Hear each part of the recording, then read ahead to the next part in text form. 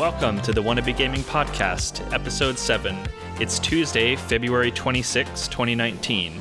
I'm Brett Jackson, and joining me is Michael Dewey. Hey! I want to remind everybody that if you are interested, you can follow us on Twitter at WBGcast on Twitter. If you want to follow myself, Michael Dewey, I am Michael Dewey99. And then Brett is I am Brett Jackson on Twitter as well. Also, want to ask you guys to go ahead and give us a review on iTunes or Google Podcasts, wherever you get your podcast. It really helps us to be able to find new listeners as well. So be sure to give us a 5-star rating if you find it interesting, and as well as to subscribe so you don't miss an episode.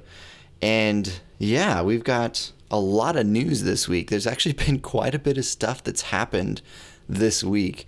Yeah. But what have you been playing though this week though, Brett?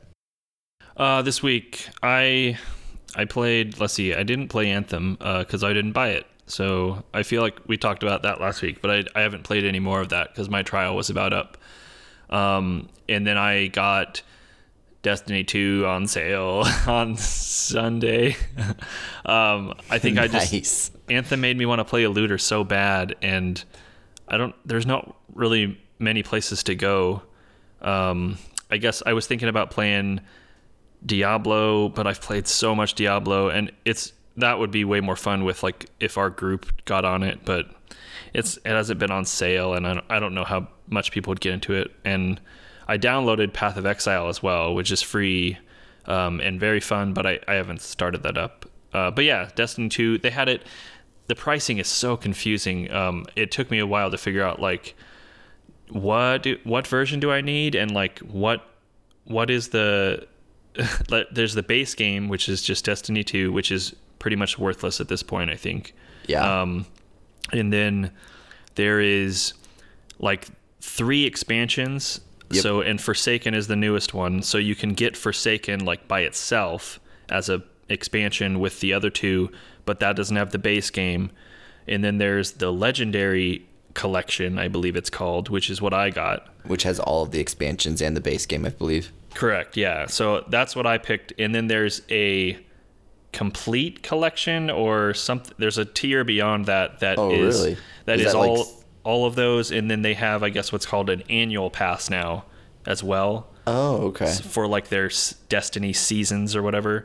And that was the thing that I was trying to figure out if I needed, because the Legendary Collection was on sale for $30, and then to bump up to the complete collection was $60.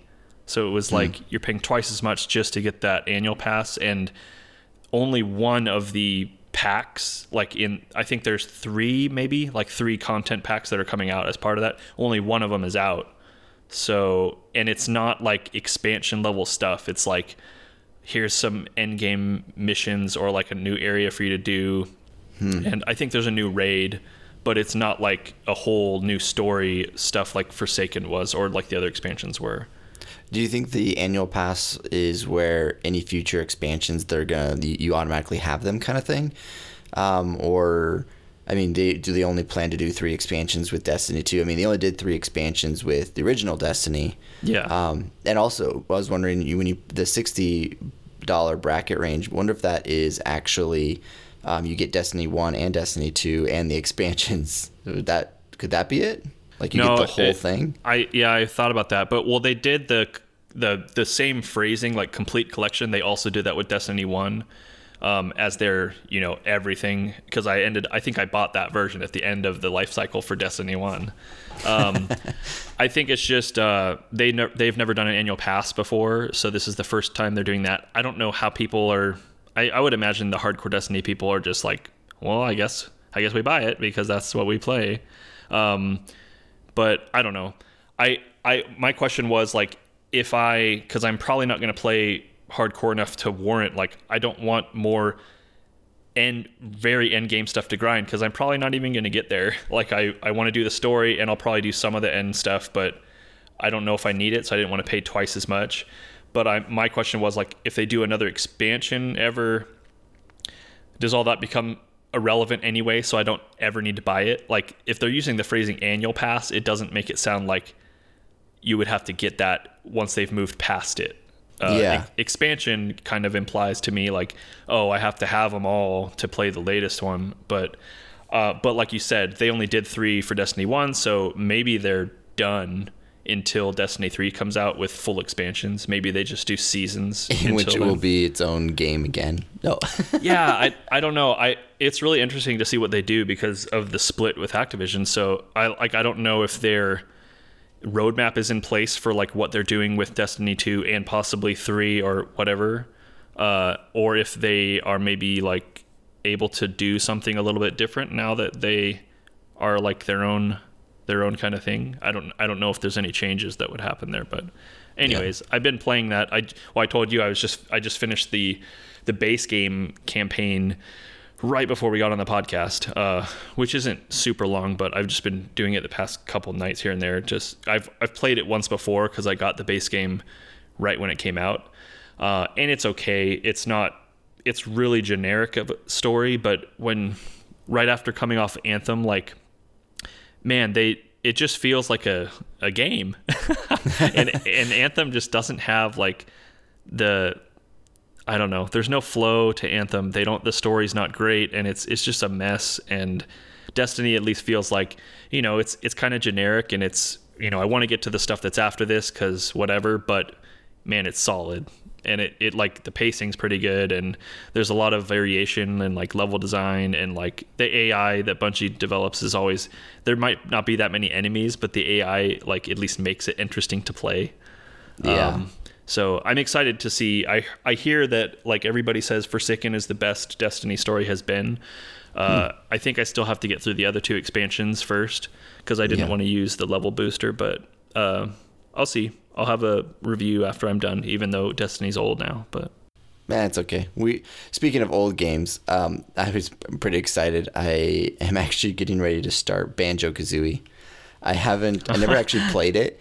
I remember when it came out when I was a kid and thinking it was a fun game and wanting to try it, and I just never got around to it. And so I just downloaded it the other day, and so I'm going to actually try messing around with Banjo-Kazooie and seeing if it's any fun or not, or if it's actually kind of lame. The graphics though are so old school that it's actually going to be a little hard, I think, to be as entertained, I think, because the graphics are so rough. I'm interested to see what you think. You'll have to tell me what you think after you're done, or if you throw in the towel. I absolutely I have a soft spot for that game because we played it so much growing up.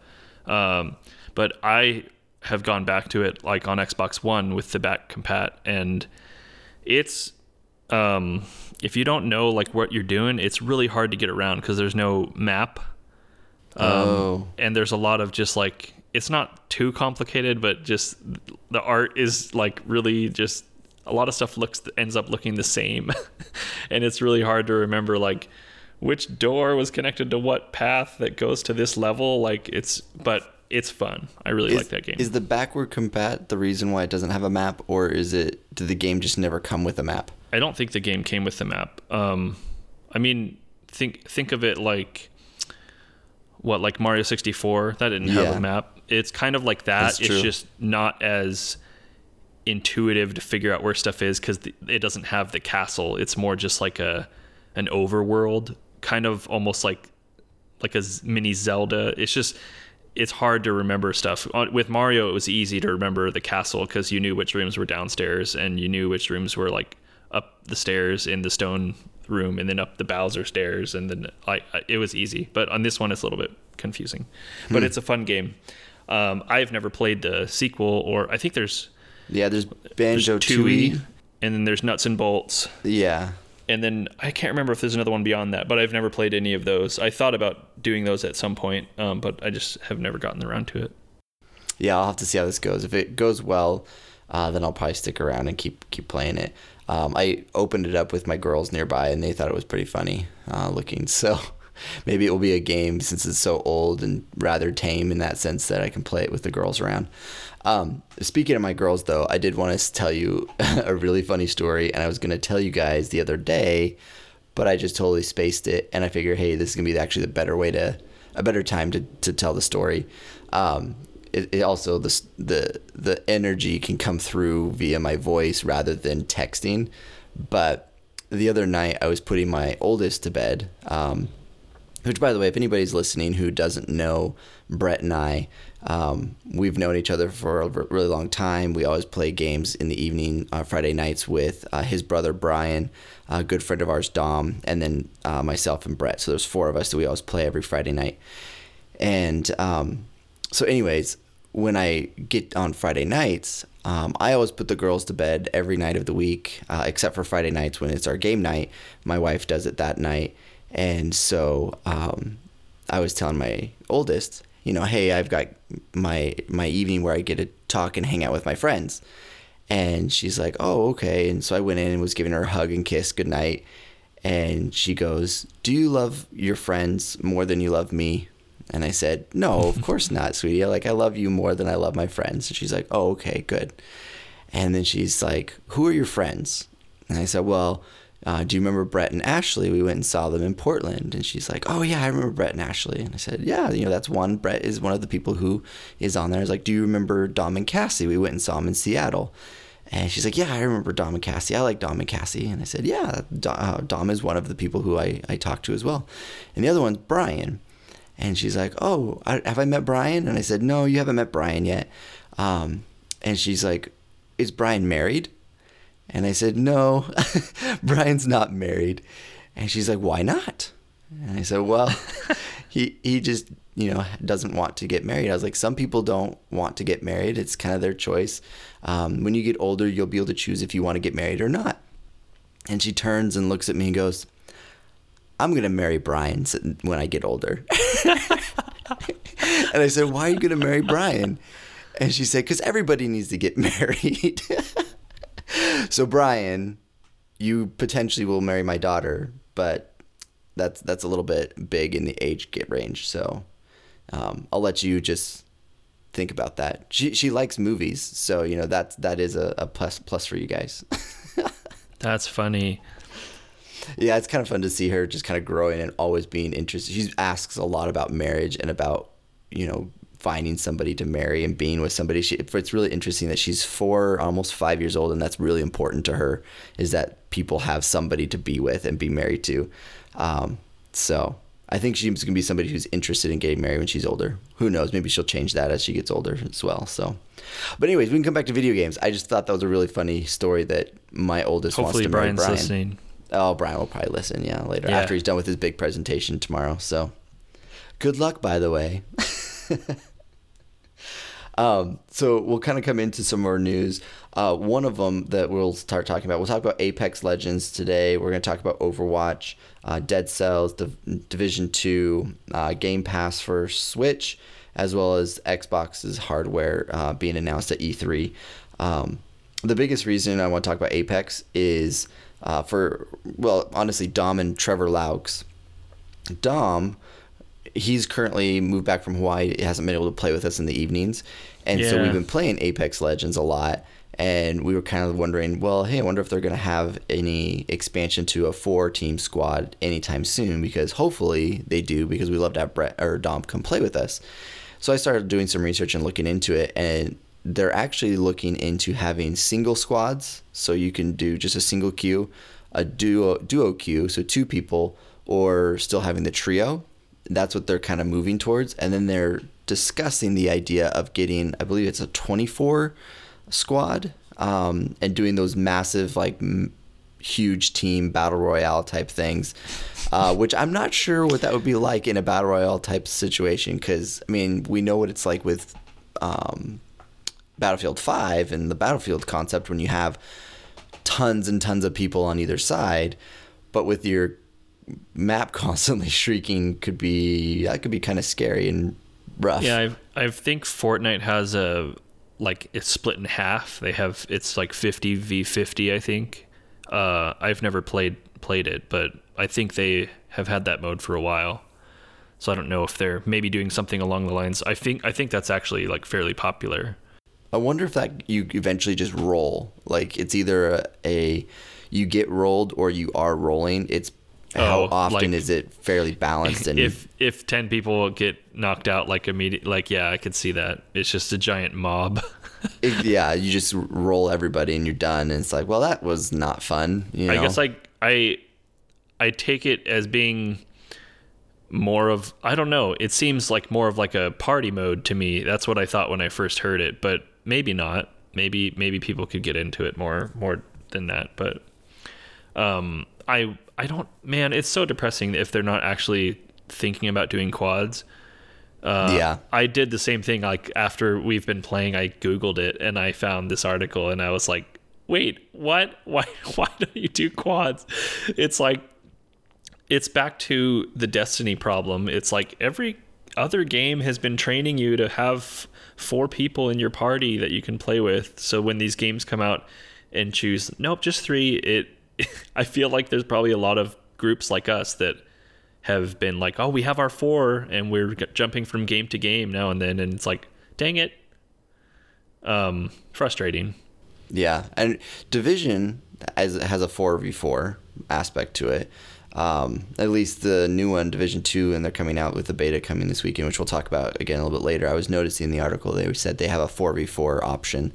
Oh, and yeah. So, well, the original was 4 in a party, I believe. I'm not sure what their in-game content was, like if it was still 4 for the raids and stuff like that too. But I think it is just 4, but I could be wrong. Yeah. That's why I was so excited about something like Anthem coming out, where it's just like 4 all the way up. And then that turned out to be a crapshoot. But here's to more 4-player experiences, though. Yeah, but on the plus side, we hopefully could still have a interesting interaction if we could get one more person, because they're looking into doing cross-platform for Apex Legends as well, to where you'll be able to play with PS4, PC, and then they have a mobile version they're going to have coming out as well. And so the mobile will be cross-platformed as well, which, by the way, that to me is kind of weird. If I'm playing on my phone Apex Legends, I feel like I'm going to be terrible. I think that's like real bad personally, but I don't know. Maybe I just haven't played enough shooters on my phone. I have never tried Fortnite or PUBG mobile. And from the times I've seen anybody else do it, it seems awful. But I'm sure that kids at school maybe don't even care anymore. Like they're just used to it by now. Right. But the crossplay stuff, I mean, that would be nice. I hope they add it. I hope every game adds crossplay, as long as they add toggle on and off switch for if you don't want to get crushed by PC people. If you're using a controller, but I'm sure that they will, because they would get crucified if they didn't add a toggle. Yeah. I mean, that's kind of what Trevor Laux was noticing. Trevor Laux is a good friend of ours. He played Apex Legends with Brett and I, actually, the very first time we played, and we kind of all got rolled pretty hard. And then he installed it on his PC, and he's been messaging me nonstop of like, hey, you need to be playing on the PC. It's like a million times easier to aim. It's a million times easier to play that way. Now, granted, Trevor hasn't played console shooters typically. He's played like Red Dead's, the experiential games on console where it's more slow. You don't have to worry about quick twitch kind of aiming. And so it could be just that he's not used to it as well. I will say that I think I would be probably at least 100 times % better than what I am now on console, because, I mean, whenever we play, I'm lucky if I get one kill in a match. So there's something about those type of games for me. I panic whenever I get to the point of actually, intense fighting. My controller goes every which way, and I can't like, because normally my motion's fluid and stuff, but when you need to move quickly, you move your stick to an extreme, and it goes way past than where it needs to be and stuff. So no, I'm the same way, but or if you're 100 times better on mouse and keyboard, doesn't that mean everybody else is going to be 100 times better? Which also means crossplay. Does it mean we'd all get owned if we played against PC people all the time? If we bring Trevor in, and then that means we have to turn the toggle on, so we're just going to get sniped over and over. I've wondered if, like, because me and Brian always use shotguns, and I have actually really liked using the shotguns, but I wonder if the meta of, I mean, maybe there is no meta yet because it hasn't been out that long, but I wonder if shotguns are as powerful on PC, because on console it's just, you can't aim as far. Like, it's just, you can't do it. Like, it's, at least most people are not going to be able to like really pinpoint long shots on console, especially without like using a scope and having a bunch of time. But on PC, I feel like there's probably people with some of those auto rifles just like picking away. I mean, I've seen people doing it on stream, and all the streamers are using PC. So yeah, I've noticed the stream, one of the top guns is actually the Spitfire. Like, that one just shreds, it seems like, when you can be on point. Mm-hmm. So I think that's a very, very good point. I think with the mouse, it's just a lot easier to stay on point, stay focused on with the kick and everything than it is with the sticks and stuff. So, by the way, speaking of shotguns, I think I might like the EVA 8 better than I like the Peacekeeper.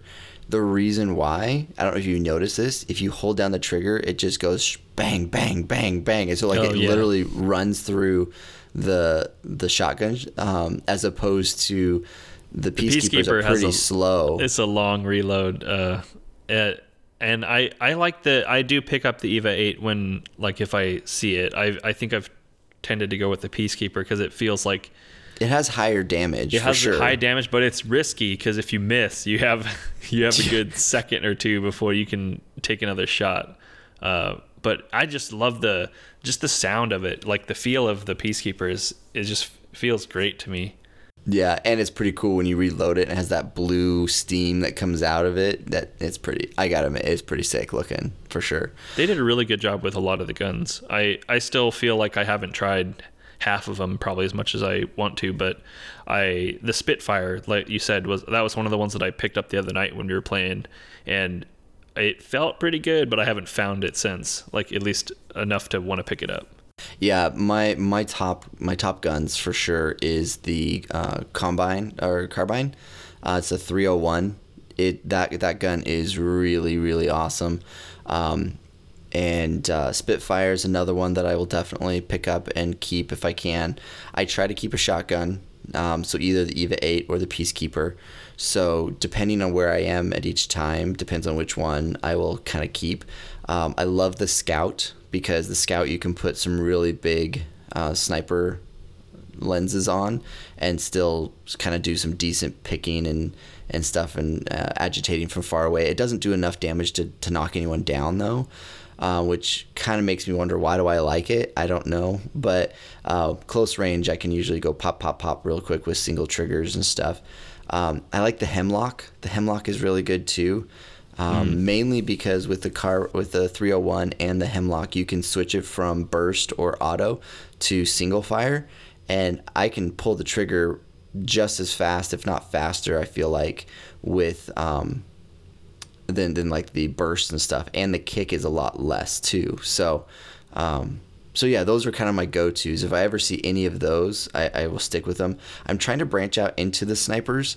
The hard thing with the snipers is I have to give up a shotgun slot for a sniper, and I just don't really feel like we get in too many situations where we are engaging long distance with people. I mean, we had that one night when we played I think it was maybe Sunday night or something, or Saturday night, I don't remember. We engaged and we had one little interaction there, and I think I had the longbow. And I took some guy out because he was literally just laying down on top of a building like an idiot.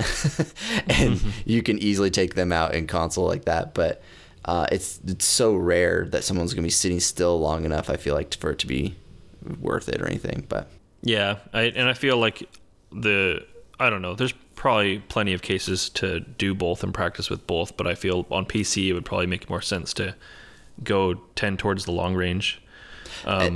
That's the other thing too. I wish Apex did, is I wish they had a practice range. That would be really awesome. Yeah, they should just turn, like, because you were saying that, like, they already have that tutorial thing that allows you to get access to all the guns and stuff. They should just make that a little bit more like, you know, if you're done the tutorial, can you just skip it and go to the next thing, and maybe add on a few things like a firing range to the side of it or something. Yeah, I mean, they kind of have that right now, but you can't do any sort of attachments. And that's one thing I wish they would allow you to add, is the attachments, because then you can really truly practice with, if you add a decent attachment to this gun, is it going to make it any better? A good example of that is the Prowler. When you play with it by itself without any attachments whatsoever, it's pretty much a terrible gun. Has huge kick, really hard to manage. But when you get the certain adapters, it seems to be, according to those streamers that I watch, pretty accurate. I don't know. Oh, yeah. And I haven't gotten to that point with the Prowler yet. But I usually don't pick it up in the first place. Yeah, no, I usually avoid it as quickly, as fast as I can. I hate it. So talk to me about Overwatch. Yes. Because there's a new hero coming out, but I think you know more about it than I do, so I'll let you take it. So yes, the new hero, I believe, has been released already. Baptiste. Baptiste. Yeah, I think I'm saying it right. So he's a healer. He's a support character. He has heals and damage attached to him. He has a biotic launcher that fires 3-round bursts. So it's like kind of like the left-right trigger kind of thing, where you pull the right trigger, it's a shot. Left trigger is going to be a healing grenade. And so it launches a grenade and kind of sends out like a green gas and has a little bit of an AoE heal. Mm-hmm. It appears to be a decent heal. And so it goes pretty far from the gameplay that I've seen. And as soon as it impacts, it will kind of do its healing. So he has a regenerative burst, which activates an intense surge that heals Baptiste and his allies around him. So that's another ability, kind of like Soldier 76's healing option, where he drops the healing sentry thing. So it's very similar. I wonder if the way it describes that is, it doesn't say like over time. I wonder if it's like an instant pop. That would be cool. Because that's the only thing about soldiers, is that you have to place it right, because you have to be in the circle, but it's also takes a little bit for you to get juice from it. Yeah, it kind of seemed like it was somewhat instant, but still somewhat dottish, from the video I watched. Now, granted, I was at work while I was watching it, so I had sound off, so I wasn't listening to the person. I kind of had it in the background and was watching. He healed himself in a bot, and yet there's still somewhat of like little plus signs going above their head shortly after the ability had been used. But it does say, I read it wrong. It does say overtime at the end. It does. Intense surge that heals and is overtime. But maybe it says burst. Maybe there is like a front loaded thing, and then it does a dot at the end. Kind of like the druids heal. Yeah. And stuff. Like was it regrowth that you do like a long? Yeah, it's like bringing us back to our WoW days.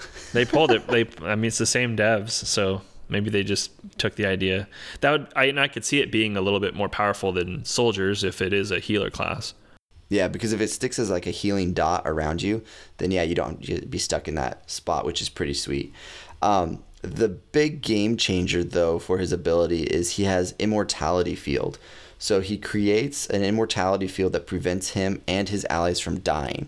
So the circle is actually fairly large from what I could tell. It's at least as wide a diameter as Reinhardt's shield. So imagine that in a circular cylindrical field. You could fit a bunch of people within that circle. Is it just like a circle like tagged on the ground? Yeah, so it's like a little device that he like chucks out, kind of like May. And then it kind of like floats. It's like a floating thing for a second, and then you kind of can't see it anymore. You just see this like glowing blue circle around everything. Interesting. So yeah, that you can negate everything. That's nuts. That almost like I don't even know what that's gonna do to some fights now if people are using.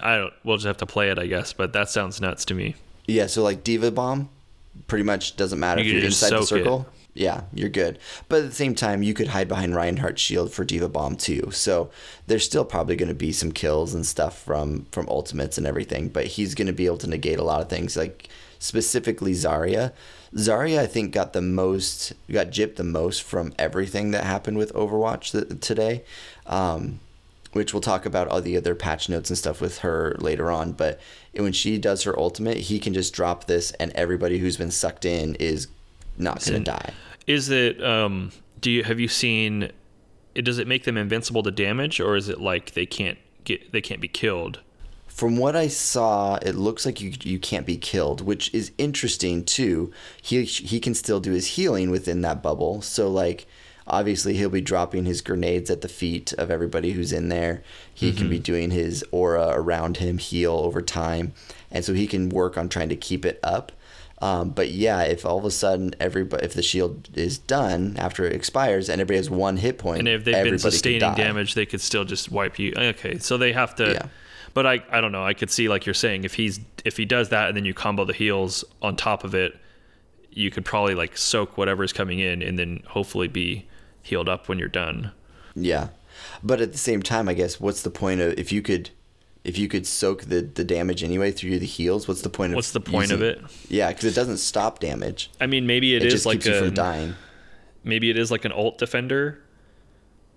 Yeah. Like maybe that's the point of it. Like it is to soak a diva bomb. Like if you get a bad spot, or to like, because then at least if you can survive long enough to keep that from killing you, you probably have maybe a little bit more time to do some damage to kill them. Yeah. Well, one thing, I mean, this is kind of jumping ahead a little bit when we go into the patch notes. The Soldier 76 ultimate is now going to be able to target this invulnerability shield. So that's that mechanical piece. He's going to be able to target it while he's doing his ultimate now to wipe it out and take it down. Oh, so it's like a little drone thing that you can just shoot out? Yeah, so Soldier will be able to take it out, and Soldier's going to be able to target Junkrat's tire now with his ultimate. Ooh, I like that. Yeah, no, I can't. Honestly, the new character's great, but all the buffs that came through with the patch notes are going to be fun to talk about too. There's a lot of really cool things, in my opinion, with Overwatch that just happened. But anyways, kind of moving on, it'll be fun to see how we can utilize the Immortality Shield for sure. He has Exo Boots, which is a passive ability, and his Exo Boots allow Baptiste to jump over obstacles.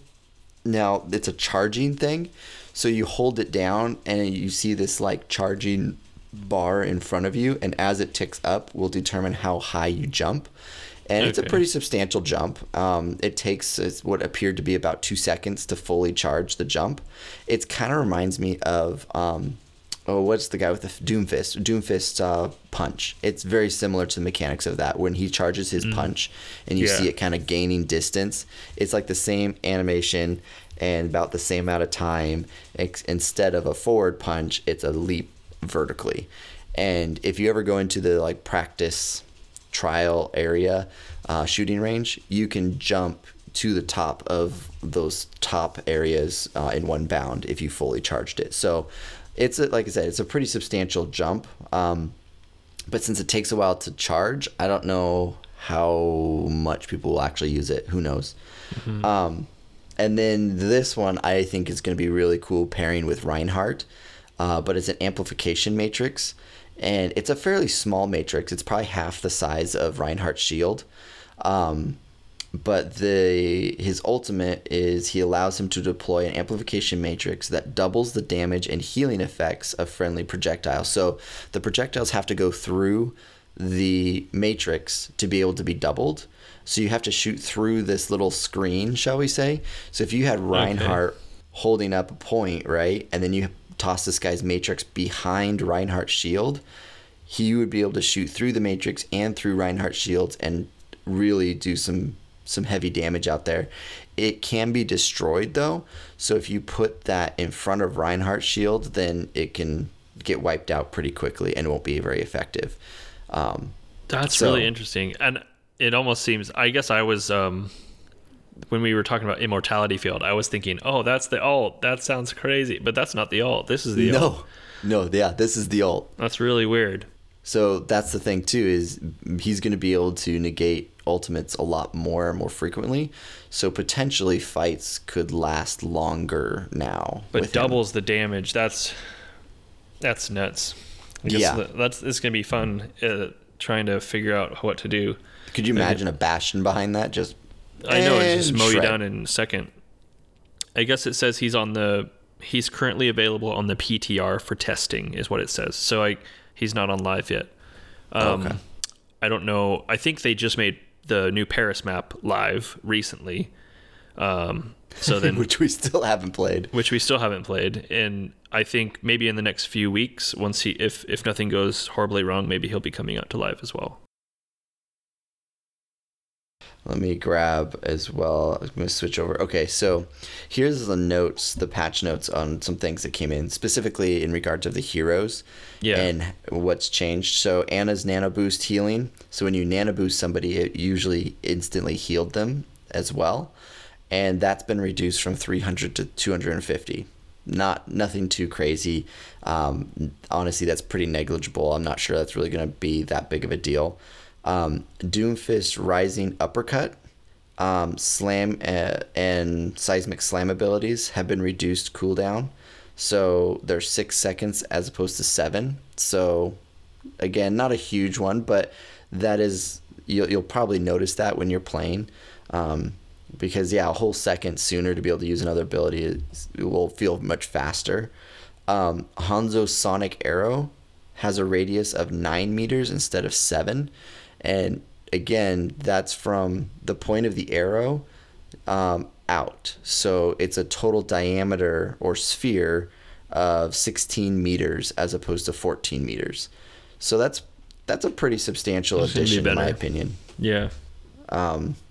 And so that's going to be a good one. Lucio's Sonic Amplifier, or his boop, will now count towards offensive assists and elimination occurrence because of it. The other thing that this site didn't mention on it is the boop will also stop things that are in motion. So for example, before, if I was D.Va and using my boosters and flying by a Lucio and he booped me, it didn't affect me. It didn't do anything. But now it will.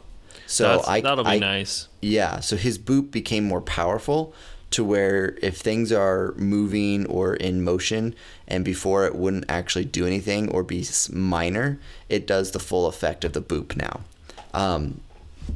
And I think we'll talk about it later with Pharah, but I'm just going to... So it doesn't say it down there for it as well, but this boop ability buff also counts towards Pharah's concussive shot. So again, if D.Va is flying up to Pharah to take her out, you can then use your concussive shot at her and it will knock her backwards. So you can send her away, because for a while Pharah kind of got negated by D.Va because D.Va would just fly straight up at her and get hit with missiles, and the concussive damage would hurt Pharah as well. And so, there's a lot of issues with D.Va countering Pharah. And now if you're quick, you can be able to get D.Va off of you with Pharah. That's the other thing too, with a lot of these boosts and everything. It seems like Pharah got a good end of the deal. So I'm pretty excited to play Pharah again. McCree's Fan the Hammer. The damage has been reduced from 50, it has been reduced to 50 from 55. But the biggest change is his Deadeye ultimate. The damage is increased from 275 to 550 after locking for 2.5 seconds. So once you've been locked for 2.5 seconds, you're going to do 550 damage as opposed to 275. I can't even figure out how to do the regular one. I've never been able to get his ult off. Granted, I don't play him that often, but yeah, but still, we potentially might have a higher amount of McCrees in games now, because of that. So that one's pretty big. Mei also got a huge boost too, which is stupid Mei. So her blaster damage has been increased to 55 damage per second, while her ice wall though. The health is only 400 as opposed to 500. So the health of the wall has gone down, but her damage has gone up. We'll see how that goes. Mariah, or Puker Chick as we like to call her, her Bionic Grasp is now viable. Total healing has been increased to 65 as opposed to 50. So she should be able to do more healing over time without having to deal with using different resources and stuff. So that's an interesting increase as well. Orissa's fusion driver ability has had its movement speed penalty while firing reduced from 50% to 30%. So she's going to be able to move faster now while shooting. So that's going to be pretty cool. That is nice, and that's a person we play a lot too. Yeah, exactly. And a lot of the reason why is a lot of times they said that Orisa is such a defensive hero that she would get left behind at pushes, and they wanted her to be able to get back in the fights as quicker. Pharah's rocket launcher's ability has its minimum explosive damage increase from 16.5 to 20, which is a reversal to the change for a few patches ago. So that just means it's not that she does more damage when she hits you with it, but it just means the minimum amount of damage you'll receive is going to go up. So the minimum baseline, if you were in range of her rocket, will be 20 regardless now. So again, I think that's a really good thing for Pharah, personally. Soldier, he has a host of changes here. So his rifle has gone up from 19 to 20 per shot. So you may think, well, it's just 1 per damage kind of thing. What it means is you can kill somebody now in 5 shots, as opposed to 6 shots. So that, again, is theoretically pretty substantial when it comes to him. The delay for using weapons after sprinting also has been reduced. It used to be 0.5 seconds. It's now 0.3 seconds. So when you sprint and stop sprinting to shoot, you can do it faster now than before. And his ultimate, like I said before, can target Junkrat's Riptire and Baptiste Immortality Field. Now, what I want to know about the Immortality Field is this going to be something that you have a short amount of time to be able to destroy it, or will it always be available to be destroyed? That I don't know. I mean, if it's not, it can't be too powerful if it's not going to be his ultimate. I wonder what the cooldown is on it as well. Yeah, that's a good question. I don't know what that is off the top of my head. Sombra's cooldown for hacking a health pack has been reduced by half. That's mainly because a lot of people are having the whole value of hacking a health pack and the time it took to recharge versus keeping that hack and using it on a Reinhardt or some other engagement. It seemed like it wasn't worth to hack the health packs anymore, so that's why they did the reduced cooldown for hacking health packs, which I think was really good too. You need to hack more of those as Sombra. It honestly helps recharge your ultimate as well, so Sombra could see a big bump on things. Torbjorn's base health has increased from 200 to 250, so he's a little tougher. But in his Overlord, so his ultimate, his armor gained has been reduced from 150 to 100. So, it kind of mitigates that a little bit to where he's a little harder to kill normally, but his ultimate, he's not as buff. So, we'll see. One of the more substantial ones is Widowmaker's ultimate. Her Ultra Sight now reveals enemy health, similar to Sombra's ability, where she can see who has low health and who has high health. But the thing that's interesting is whenever Widow is dead, the ultimate goes away. So you lose it immediately as soon as she dies. So you have to kind of be more careful with how you want to do that. Wrecking Ball's adaptive armor will now not cancel him out of rolling mode. You've played him, so I'm not sure what that really means. But it increases his ability to survive in fights, they say. Wait, what does not cancel? His adaptive armor will now not cancel him out of roll mode. That's actually super nice because he has an ability where he basically pops a shield armor thing. It just turns him blue and gives him like a bar of shield or whatever. But yeah, up until now, if you're rolling and you pop that ability, you stand up. And your roll has a cooldown. So if you do that, then you have to wait a little bit before you can just keep the movement going. So that'll be really nice because I've run into a lot of situations where I just want to move, but I want to pop my shield at the same time. Gotcha. I will use that. So it seems like they kind of boosted the hamster a little bit with that ability. Then there's those are all the hero changes that kind of came through. There are a few different ones that are general updates. So like there's a new audio sound when you hit a target and with damage that's been boosted, and then the other sound that plays when the damage is not been nullified. So if you hit somebody and they have a shield and it's been nullified or something, it will have a different sound than if you're hitting it normally.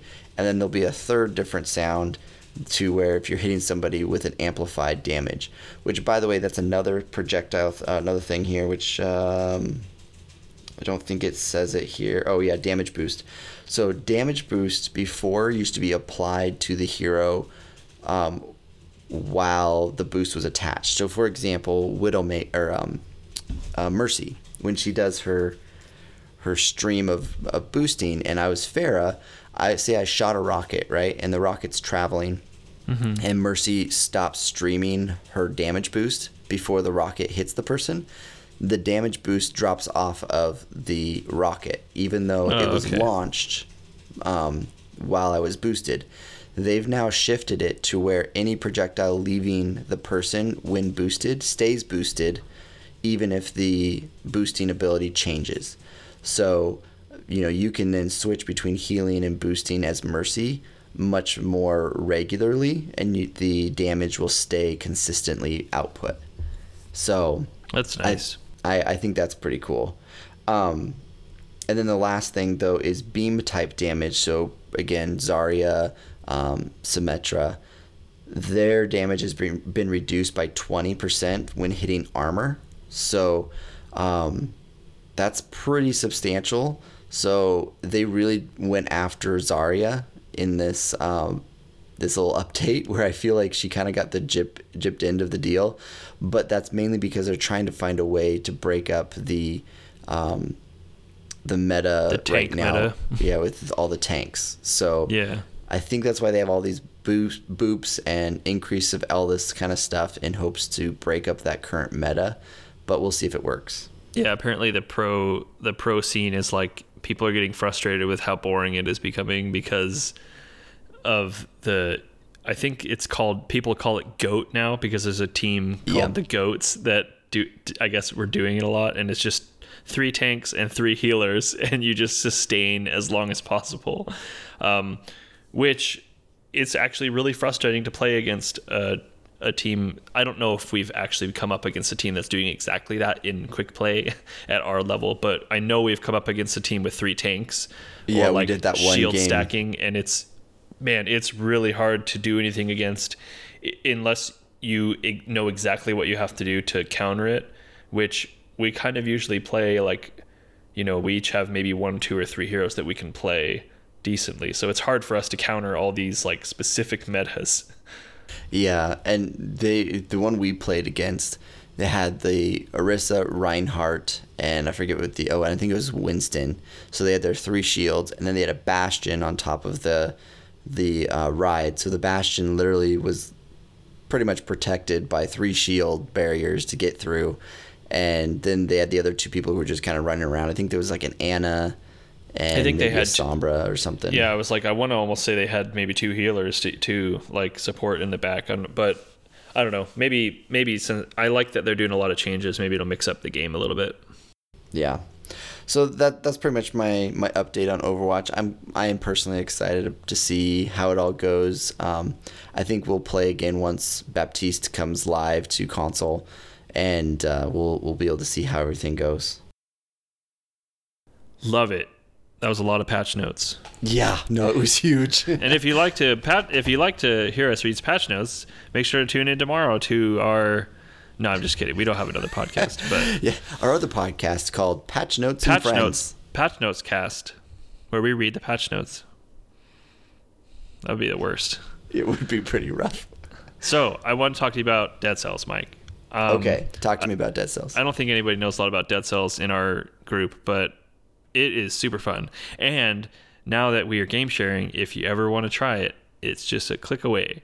I was wondering if it was actually on there. I Googled to see if it was on Game Pass, and when I Googled it, I didn't see any articles pop up that it was. That's not on Game Pass, but I bought it. It's only, they don't have a physical copy, I don't believe. So I had to buy it digitally. So there is a license on my account. Heck yeah. Yeah, it's so fun, and it's not even that long of a game. I probably beat it like in a week of just playing in the evenings and like a lot on one weekend, but it's just a runner like kind of roguelike game, and it's super fun. There's tons of items and weapons, and like you get into this groove of like, you know, if you get a run and you're like, oh, I found this weapon that I know I really like, and you're picking up buffs along the way to like make you powerful, and it's a really fun loop game with really, really good combat. But I was watching this video. There was like a mini documentary put out. I think it was like sponsored by Red Bull or something like that. I don't even know, but it was basically doing a mini doc on the developer Motion Twin, who made Dead Cells. And there was I was watching it because there was supposed to be like footage of some free DLC that's supposed to be coming up maybe this year. And there was a little bit, but it wasn't much. I'm just excited if there's more stuff to play because it's really fun. But I thought it was cool, some stuff I learned about Motion Twin, because I hadn't really done any research on like who Motion Twin was as a developer. Yeah. And honestly, they've made so many games because they've mainly made like indie and mobile and like browser games and stuff like that. That I think it says on their site, it says we've made like over 150 games. Wow. And they're 10 people. So a lot of the games are like really tiny, like, and I've never heard of almost any of them. So except for Dead Cells, which like blew up, and now I guess they're like everybody knows who they are. But the thing I thought was interesting, especially coming off of like some weeks with like Activision and EA and their CEOs being in the news for like just so much junk and like all the firing everybody, and CEOs being in the, you know, top CEOs being like top salaries for CEOs of in the world or whatever. And it's like just disgusting. But Motion Twin, if you go to their site right now, like the first thing you'll see is we don't have a boss. We're all equal. And we wanted that to show. So I guess Motion Twin has 10 people in their studio, and they are all equal, and they are all paid exactly the same. So they all own, like, there's just 10 people there, and they all own like an equal share of the company. And if somebody gets a raise, they all get a raise. Like everybody is just equal. And they don't have like a leadership structure of like, you have to report to this person, or you have to, you know, everybody's just kind of like, we have a designer and we have a marketer, but we all have an equal say in what we're doing. Which I thought was like, that honestly seems That's like great for the marketer and what their pay is for what the programmer gets. Yeah, for some of them probably, especially with Dead Cells now. I don't know how much money they're making off Dead Cells, but I'm sure they have a lot more freedom. In that documentary, there was a lot of stories of like, you know, them being on their last legs, like potentially like not having a lot of money and like wondering like what they were going to do. But I'm sure they have a little bit more freedom to relax and make some more interesting stuff happen now that Dead Cells is so successful. But yeah, I just thought that was a cool story of like a little developer. I think they're in France. At least it sounded French, because the documentary was like had subtitles because they're not speaking English. But yeah, I just thought that was interesting. Of like one of the games that I actually really enjoyed last year or this year. I think it was last year. But yeah, and it's just a cool like 10 people that are like all in business together, I guess. So that's a really cool idea. Yeah, and I'm sure it probably makes some things more complicated, but that's probably why it's only 10 people, so that they can really know that they have people that they know really well and who can do really good work. Yeah, I was gonna say, if you try to do this across the whole entire company, there's no way it would financially succeed. Yeah, and you wouldn't be able to make any decisions. Probably be so hard to decide on stuff. But yeah, with a little indie studio like that, it makes a lot of sense, and it's probably a really great environment to work in. I bet they're really pumped about it. Oh yeah. So anyways, after that, the only other news I have to share is, have you heard of the Division 2? If you haven't, it's pretty much like the Division 1. And that's really all I have to say. There's a beta coming up this weekend. Let me double check the dates. It's March 1 to 4 on PC, PlayStation 4, and Xbox One. So it's an open beta this time. It's releasing in March, so it's kind of just I don't know if it's a very large open beta. I think it's just a few missions and a light sampling of content. Probably similar to kind of what Anthem did, but So like a demo. yeah, pretty much a demo. At least they're calling it a beta in case it's broken to crap. So yeah, I don't know. We talked about this earlier. I don't even know if we will hop in and try it, just because we don't have a lot of time to play, and our group, I don't think would be playing the Division 2 anyway. So it's just not, I don't think it's for us. It's not the looter for us. We don't have a looter because Anthem failed us. So sad. Anthem. I don't want to talk about Anthem anymore. Don't do it. But man, it just ticks me off. It's kind of like thinking about an ex-girlfriend sometime. You know, you're just like, really? It's only been out for a week. There's so much potential there, and you just ruined it. I'm really disappointed, but I guess that's why I picked up Destiny, because I was just like, I want a looter to play, and I hadn't played most of Destiny 2, so and I was all excited about trying to get our group on a looter, but I don't know. We'll probably just have to play more Overwatch and Apex for the time being, except not even Apex because they don't have quads. So yeah, so Dom, we want you back, but take your time. Take your time, because Apex is really fun. It is really fun. But yeah, I don't know. Overwatch 2, when we've been playing, has been really enjoyable. So I'm excited to get back into that even more, especially with the new map and a new hero coming. But yeah, so anyways, the Division 2 open beta this weekend. If you are a fan of anything related to the Division or Tom Clancy, check it out. You might enjoy it.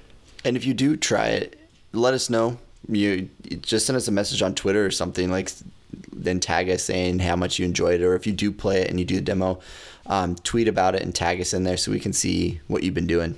Yeah, for sure. Let's talk about some Microsoft, some Xbox.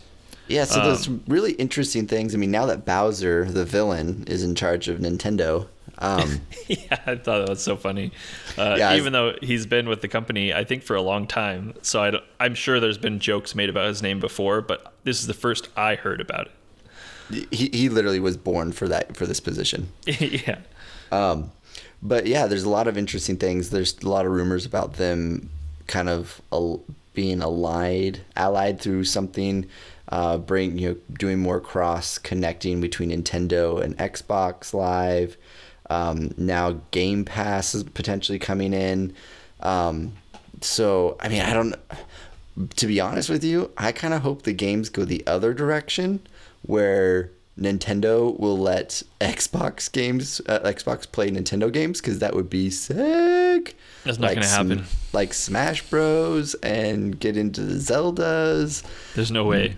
I know, but it seems like Microsoft's letting it go the other direction at least. So I think, and I've heard talk about that before, and I mean, it kind of makes sense if you look at that. Hey, they're friends now, so they can share stuff. But I think if you look at what Microsoft's been doing, it's more about Microsoft shifting to being a services-based company, not necessarily just a console provider. And if you look at it from that standpoint, I don't know, if Nintendo has never done that. So I don't see them doing the reverse. I see Microsoft just becoming we just have the games and you can play them anywhere. You don't need Xbox. I'm sure they'll still make Xbox for the people that like it, at least for a while, but I think that they care way more about people being subscribed to their services than they do about consoles. Which kind of is interesting with the new console that they're coming out with. They talked about what they're going to be talking about with E3 is there's going to be a 2-bracketed tier for their console. So they're going to have a cheap version and an expensive version. And yeah, that's the rumor. And I mean, it's been reported on for a while now that there's that was earlier last year too, it came out that, it's probably going to be 2 versions. And, this could be their testing with Nintendo to find out, hey, how many people are actually utilizing our services that are not on an Xbox?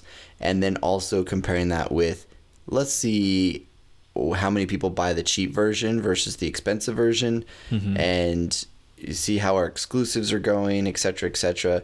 And yeah, you might be right. It does seem like they're trying to move into that services type thing with video games where, yeah, we'll develop. We have some studios. We'll make some games and stuff, and then we'll let these other people invest in the hardware and everything to make the game that you can buy and stuff. I mean, I don't know if they'll ever leave the console world necessarily. Yeah. Because I'll be honest, I still think they have the best controller. Yeah, I would agree. I mean, I haven't been too heavy into PlayStation really ever, so maybe I'm biased, but I think a lot of people would agree that the Xbox controller is, if not the best, pretty close to it. And I mean, you see that in a lot of partnerships outside of Xbox, like on PC, and it seems like everybody uses the Xbox controller. Even there was in that Motion Twin documentary, there was a story about one of the devs felt embarrassed because they were going to a Sony pitch and they handed him an Xbox controller to play their demo, because it was like on some like put together laptop or whatever, and like that Xbox just works, and that's what they were testing with, and he's like, oh shoot. That's awesome. But it's just a more popular controller, I think. But I'm sure the PlayStation 1's good, but it's hard to get used to after playing with the 360 and now the Xbox One for so long. But yeah, I don't know. The most interesting thing to me, I think, and the question I have is, if they keep using the word Game Pass in these rumors, like we're going to move Game Pass to Switch, and specifically they mentioned like Ori and the Blind Forest, which is a first-party game that's not currently anywhere else. But does that mean like you can purchase Ori on Switch, or does that mean you have to have a Game Pass subscription on Switch? Because the subscription doesn't really make sense to a Switch-only user if there's not all the games with it. Like if it's just a few, like why would you sub? So is it maybe kind of a separate thing if they're just going to bring a few games at a time, like as part of Game Pass, but it's not really like a subscription over there. You just buy the game, but they're using like quote unquote Game Pass tech behind the scenes or whatever. I don't know, maybe to make it happen. Because I think when it really gets interesting is if they ever do finally pull the trigger of Game Pass is a universal service and there's 150 games on here, all of our first parties are on here, and you can play them anywhere. That's when it becomes like game changing. It's just, and I think that's what they're going for. It's just that there is no precedent for that being like, nobody's doing that yet, at least not on a universal scale on all devices. Yeah, I would wonder, would that kill the Xbox in general if they became the Netflix of games? And that's what, and because I mean, think about it, that's what they're trying to do, is they're trying to increase the amount of platforms that can access these games. And the only way you can access the games is with a subscription. Mm-hmm. So you're paying for the subscription to be able to play all these games on your console. So, I mean, it has to be that way. It has to be more than just Ori and a few games here and there. It has to be that if you get Xbox Game Pass, you can play all their games on the other machines. Like, it's got to be that way. I think especially if they're at all pitching the subscription, which is the whole point. That's what they want, is that somebody subscribed. They have to be moving towards, you get everything. You get the whole library of games. So the question is, if they did implement this and this all of a sudden was pretty smooth and pretty sweet, would you want to switch consoles because you could still get most of your games on other Xbox games on other consoles? Would you actually think, hey, let's go get a Wii, because you mean a Switch? Or sorry, Switch, yeah, go get a Switch because we want to play Smash Bros. And we'll still have access to pretty much all of our Xbox games. Not all of them, obviously, but just the ones they put on Game Pass. It's tough because even I think Dom mentioned in chat when we were talking about this earlier this week that it's like, maybe I don't even need an Xbox One. Like, for a lot of people probably would be the case if they literally do bring everything, and all first parties are on competing platforms. It would make sense for those people that aren't like super hardcore into Xbox, that just want to play like through the Halo campaign and through Gears and maybe Forza from time to time. Like, who cares? Like, if they're streaming it through the cloud. I think for me, I don't think I would, at least for a while, want to ditch, because you still, especially for Switch, because the problem is right now, if it's just between Switch and Xbox, there are still a lot of heavy AAA third-party games that are not on Switch because it's not powerful enough to run them. So that is a scenario where you have to have a PS4 or an Xbox One to play the majority of like AAA new games because Switch doesn't get them. So at least for now, I think there's not really a choice there. Switch is still kind of this like secondary console just because it's more based around like being mobile and it's underpowered, but it's like they also have Nintendo first party, so it's a strong third player, but it's not getting these AAA third party games, which is the majority of the console market on PS4 and Xbox One. If you could get Game Pass on PS4, then there's no reason to have an Xbox One. But I don't think that will happen. Maybe in the long distant future when everything is changed. But right now, that's not going to happen because Sony and Microsoft don't play nice together. They do not. No. But it's like even thinking about the way Microsoft has spoke about it and like the way Phil Spencer talks about games, it's like if he is to be believed, I don't think he would care if you sell your Xbox and get a PS4 and subscribe to Game Pass. I think almost in a way Microsoft kind of would rather you do that if you are subscribing to their service. Obviously, they'd rather you probably get an Xbox One and subscribe to their service, but does the console really matter as much to them? I don't know. I think they're like their services company, like even on the other sides of the company with Office 365 and Azure and all the like everything about their product is like moving towards just subscription based products. Which is but at the same time, the other piece of this is technology is not ready for any of this to happen. So like streaming is probably possible already, and we've seen it happen, but it's not going to be possible to push out the quality that we already have right now. That's true. So it's like for the really casual person that just wants to play games and they don't really care if it's 1080 or 720 or like 30 frames or 60 frames, maybe it works for them, and maybe that's what the lower powered Xbox console of 2019 is going to be aimed at. I don't know, but I think there's still a solid case to be made for the like cutting edge new powerful Xbox One console, because that's what I want. I don't want to have to stream stuff through the internet if it's going to be worse, and it will be worse. There's no question about it. At least not with the internet that I have. Like it's not going to, and with my bandwidth caps, like there's a lot of hurdles that I think they're going to have to get through before at least the United States as a whole is ready for that. Yeah.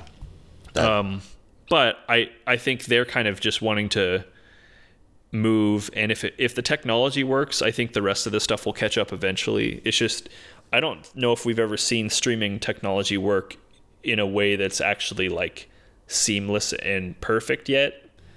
So I mean, maybe I don't think I have, but it's an interesting idea to me, and I would love it if I could like have a $50 Xbox stick plugged into my TV upstairs that I could just play casual games on, like before I go to bed. That would be awesome. That would be very cool. I would put in the money to do that, but I'm not going to pay hundreds of dollars to stick another console up there. That would be like that's what I wanted this last weekend. So it was Saturday. Yeah, so it was Saturday. Serena had one of her friends over that has a little girl same age as Brindley, and so like they were all the girls were playing and stuff, and it's one of my wife's classmates. Yeah. And so I was feeling kind of antisocial, didn't really want to be out there, but they were watching a show and stuff all together, and I was like, I wish I could just take my Xbox downstairs and go play on the TV downstairs, which I could have, but it was a lot of work to unplug everything and take it all downstairs and blah blah blah. And it's also a plasma TV downstairs, not an LED, and so that would just tick me off more also and stuff. But yeah, like if they just had a, like a Chromecast that you could just attach to your TV and you could play games, that'd be sick. Yeah, and I would totally go for, as long as the latency is not bad. I think that's the thing that they need to prove that they have managed. But I don't mind if it's running in 720p if it's responsive. If it's like for that kind of like casual or maybe alternate TV setup thing, like that would be fine with me. Yeah, I would be even fine if it was like the size of like a Raspberry, or something like that. That's just a small. Yeah, it's a small Roku box or something, like whatever. Yeah. Who knows what they need to power something like that? I think talking about the Switch, I would really be tempted to get a Switch again if the whole Game Pass library was on there, literally just to be able to play Game Pass Portable. Like, oh, that's true. Yeah. I know the Switch is a much bigger spend than like a streaming box, but I used to have a Switch, and bringing it upstairs to bed is, oh man, there's nothing like it. It's the best.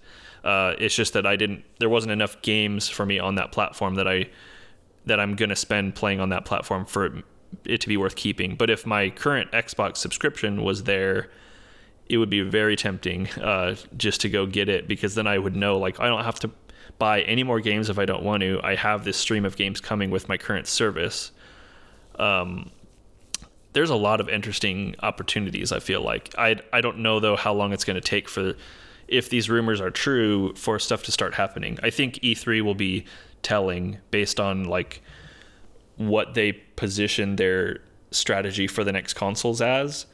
Yeah. And it's really strange because they're well behind Sony at this point on like number of units sold, but at the same time they're doing things with Game Pass that nobody else is doing right now. And I feel like they have a way better value proposition on Xbox right now than Sony does. They kind of have to, because they're behind and they have to push. But I'm really interested in what they do with, like, if they're doing two consoles. I really want to see what they're going to do. Like, how powerful is the big one going to be, and what is the value proposition to the smaller one? Yeah, the other thing too is and this message goes out to Dom and to Brian, we're going to have to start planning and organizing when we're all going to upgrade to the next console. Are we all going to get it when it first comes out? Are we going to wait for a while? Are they going to be able to play from Xbox One to the new console? What are those kind of limitations and stuff? So that's another good question.